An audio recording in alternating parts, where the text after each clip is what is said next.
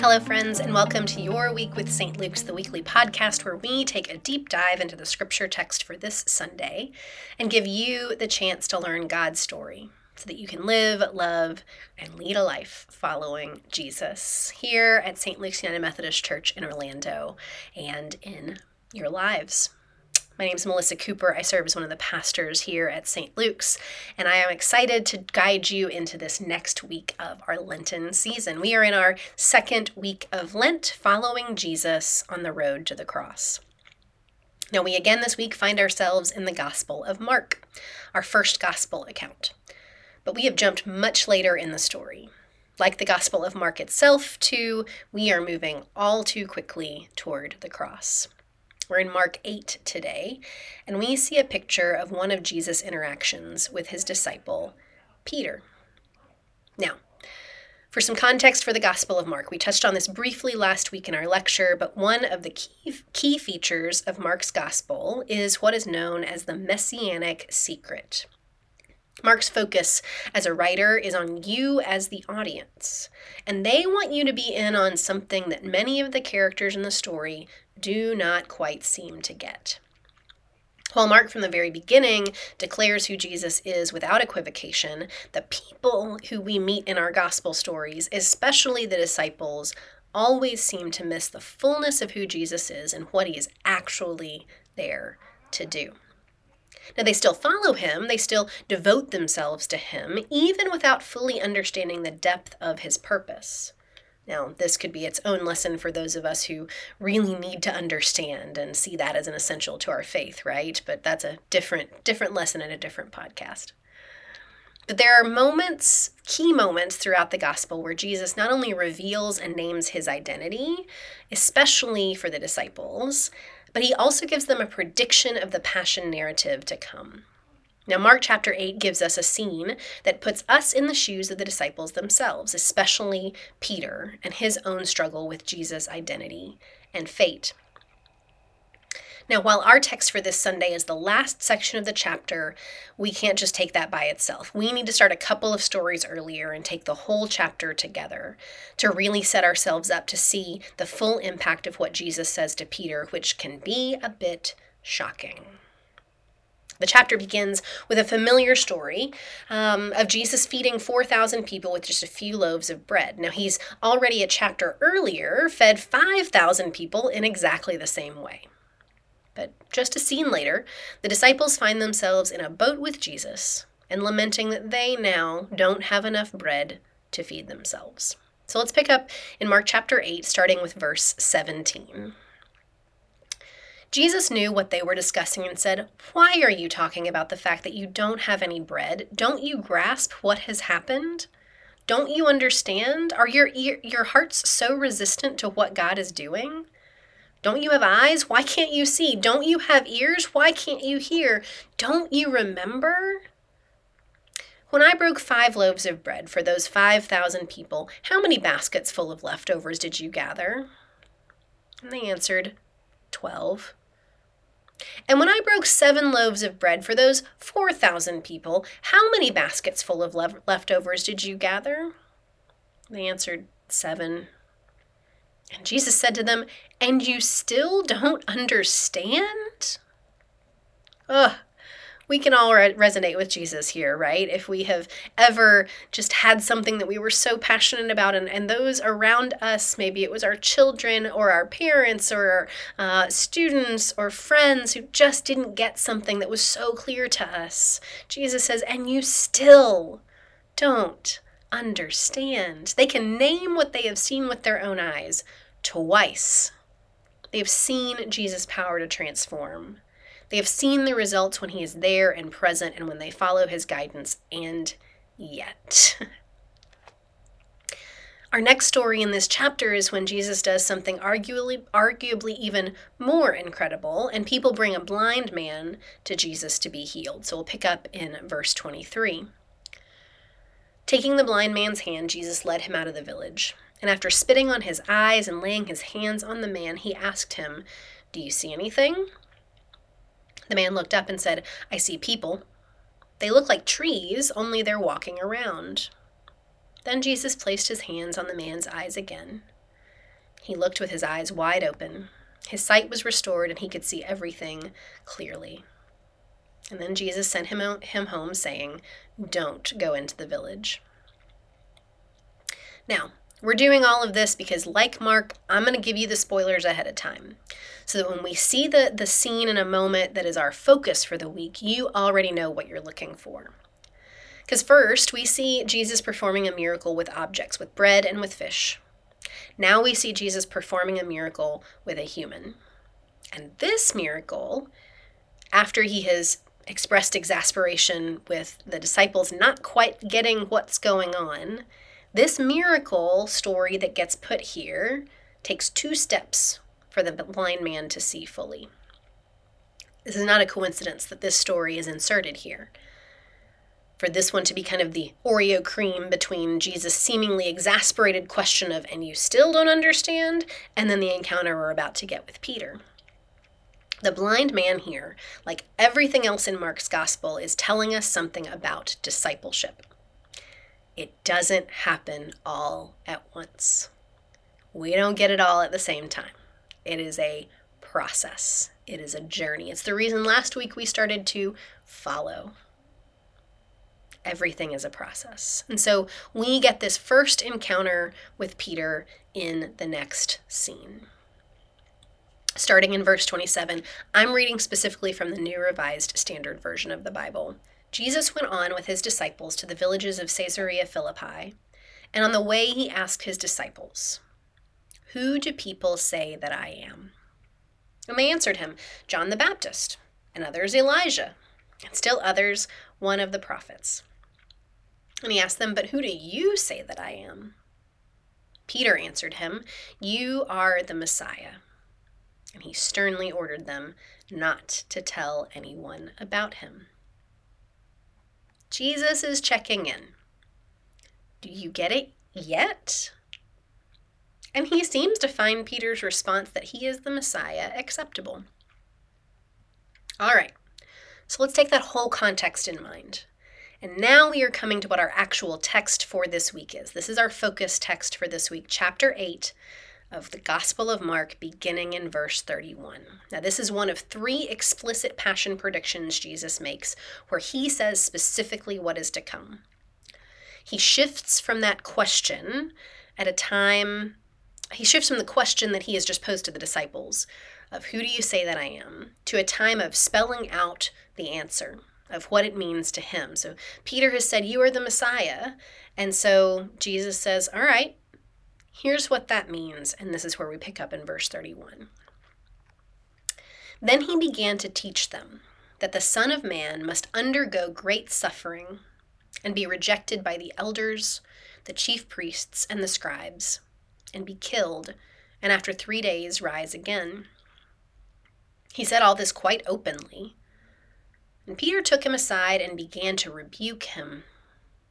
But turning and looking at his disciples, he rebuked Peter and said, "Get behind me, Satan, for you are setting your mind not on divine things, but on human things." Now we have to pause here. Our text will continue for this week all the way to verse 38, but we cannot leave this seemingly over-the-top outburst from Jesus go without naming what we see here. And we see first the confident Peter naming who he knows Jesus to be, which is the Messiah. Now this word means anointed one, someone set aside for a particular role. We see the term used in the Old Testament related to the roles of prophet and priest and king, which we know as readers on the other side of the story that Jesus is anointed for all 3, of course. But when Jesus names the implications of that anointing, of that role as Messiah, Peter protests. His confident, upbeat declaration of Jesus' identity is hopeful, but Jesus ruins the mood when he starts talking about suffering and death. Because here, Jesus uses an even more specific term for himself, the Son of Man. And that actually comes with more implications than Peter's definition of Messiah. Now, what we see here is that Jesus and Peter do agree. They agree on his identity as Messiah, but there is incongruence on what exactly that is going to mean. Because Peter seems to attach significance to the title of Messiah in a way that expressly does not include suffering. And Jesus' entire agenda for this passion prediction is to clarify the yes, but of Peter's declaration of him as Messiah. Yes, but maybe not like you're expecting. The term Son of Man is a biblical and theological topic that could be its own series of podcasts. But for our purposes, today, here's a few pieces of context. It's a term that is found in a variety of places in the Hebrew Scriptures, but specifically we see it in the apocalyptic text of Daniel that provides a framework for the one who would return as the judge of the world. Jesus adds a dimension to this, though, that this judgment isn't going to happen from a distance. Naming himself as the Son of Man means that the Son of Man is going to suffer alongside humanity, to experience the reality of the human experience. And it's this inclusion of the element of the Messiah as servant who suffers, which Mark is making connections here to the Isaiah prophecy again, that throws Peter and likely the other disciples for a bit of a loop. Because none of them want a suffering Messiah. In fact, we actually know that Jesus himself doesn't want to suffer. We see that in his prayer in the Garden of Gethsemane, even when his time has drawn near. He's not rejoicing in the idea that this is his path, that he is going to be on a path that leads to suffering. And honestly, if I put myself in Jesus' shoes, that may be even the reason for his seemingly aggressive response to Peter. It's not that he's rebuking Peter for wrong belief or even disbelief. He's holding Peter back so that he's not tempted to turn away from the path that he knows he has to be on. Because remember, the character of Satan, this one that is so often misunderstood, is one of testing or tempting, of accusing, not of evil and darkness in the way that we've been conditioned to think of that character. In a way, he's saying, Peter, please don't push me off course. I know. I agree. This isn't what I want either. And you drawing me into this pulls me off of my message. Because Peter understands exactly what Jesus is saying. He just doesn't like it. And Jesus isn't upset with Peter. In some ways, he's probably commiserating with him. But he needs deeply for his closest partners in ministry to help him stay on mission. And so he continues, clarifying again what a life of discipleship looks like to not only disciples, but also to others in the crowd, which is a new development. This messianic secret begins to become less secret now that he has made this first passion prediction, now that he has named what it really means to be the Messiah or the Son of Man. So it also becomes less of a secret what a life of following him is going to look like too. Let's pick up with verse 34. He called the crowd with his disciples and said to them, "If any wish to come after me, to follow me, let them deny themselves and take up their cross and follow me. For those who want to save their life will lose it, and those who lose their life for my sake and for the sake of the gospel will save it. For what will it profit them to gain the whole world and forfeit their life? Indeed, what can they give in return for their life? Those who are ashamed of me and of my words in this adulterous and sinful generation.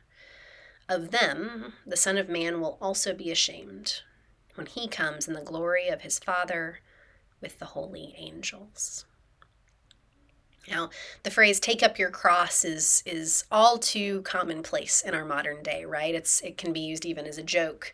It's sometimes used as shorthand for deal with it, or yeah, life's hard. But for us, in our modern reading context, the cross doesn't come to mind immediately as a feared tool of political execution. We most often see it as a warm and treasured symbol. And we also know that the rest of the story is that Jesus dying on the cross and he's then resurrected to inaugurate liberation for all people, right? We know the whole story of what one particular cross meant. But Jesus' hearers would have been closer to the cross as a public square lynching tree. So we have to put ourselves in a different context to hear what exactly he's implying. And then we see why Peter might be reacting in such a dramatic way, too. Jesus is telling those who have committed to follow him, his disciples, and those who seem interested in following him, the crowd, what that actually means. Not only does it mean his suffering as Messiah, it also means that they then follow in his footsteps. And that is something that is really essential to the kingdom for Mark's gospel. Mark doesn't leave out the stories of crowds fed and people healed and the resurrection victory, but Mark, and therefore Mark's Jesus, is not afraid to name truthfully what the path to that resurrection entails, both for him and for us. One theologian says it this way: Jesus does not suffer and die because suffering is good. The necessity of the suffering comes from the way Jesus lives. A series of actions that pay no heed to social and religious norms. A life that reaches out to those who are ostracized, like we see in Mark 5. That reaches out to those who are unclean, like we also see in Mark 5. Or to those who are marginalized, like we see in Mark 7. Mark has already profiled this suffering in the story of John the Baptist's death in chapter 6. John is arrested and dies because he ran afoul of those in power. Suffering that results from the ways that God's kingdom does not comport with human dominion is very different from prescribing suffering for its own sake. Suffering is a topic that we generally don't handle well, right?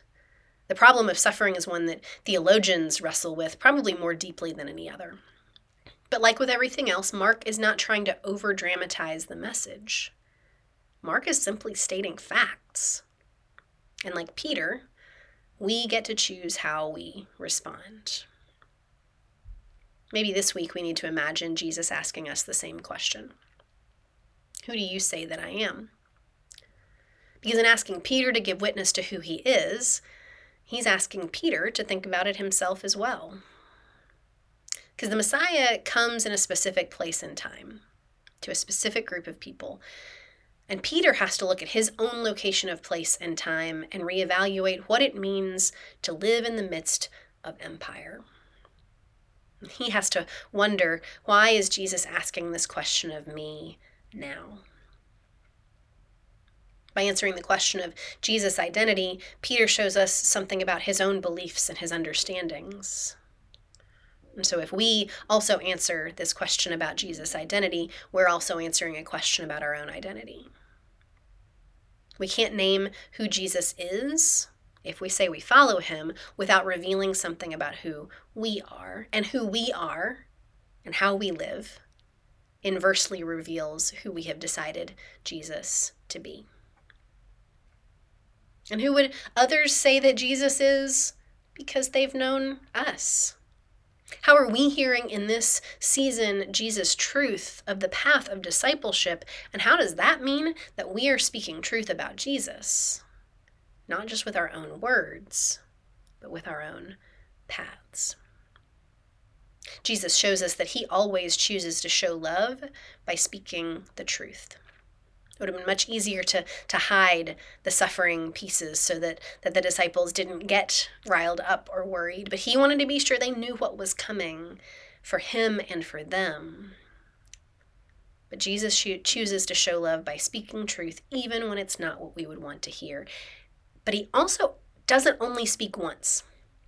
He speaks again and again, just like the healing of the blind man, because we need to hear it again and again. And we have to be unafraid, like Peter, to sometimes get it wrong when we speak up. We have to be able to name what it is that we do see and what we do believe, so that we can then give a chance for our teacher to correct us as needed. Now, next week, we're going to move out of the Gospel of Mark. So I want to leave us, too, with this thought about Jesus in relation to Mark's messianic secret. This is purely Melissa's I wonder. But I wonder if he kept telling people to keep his identity secret because he knew they weren't going to get it right if they just started telling people. He knew that the fullness of who he was not going to be well conveyed if they just talked about it.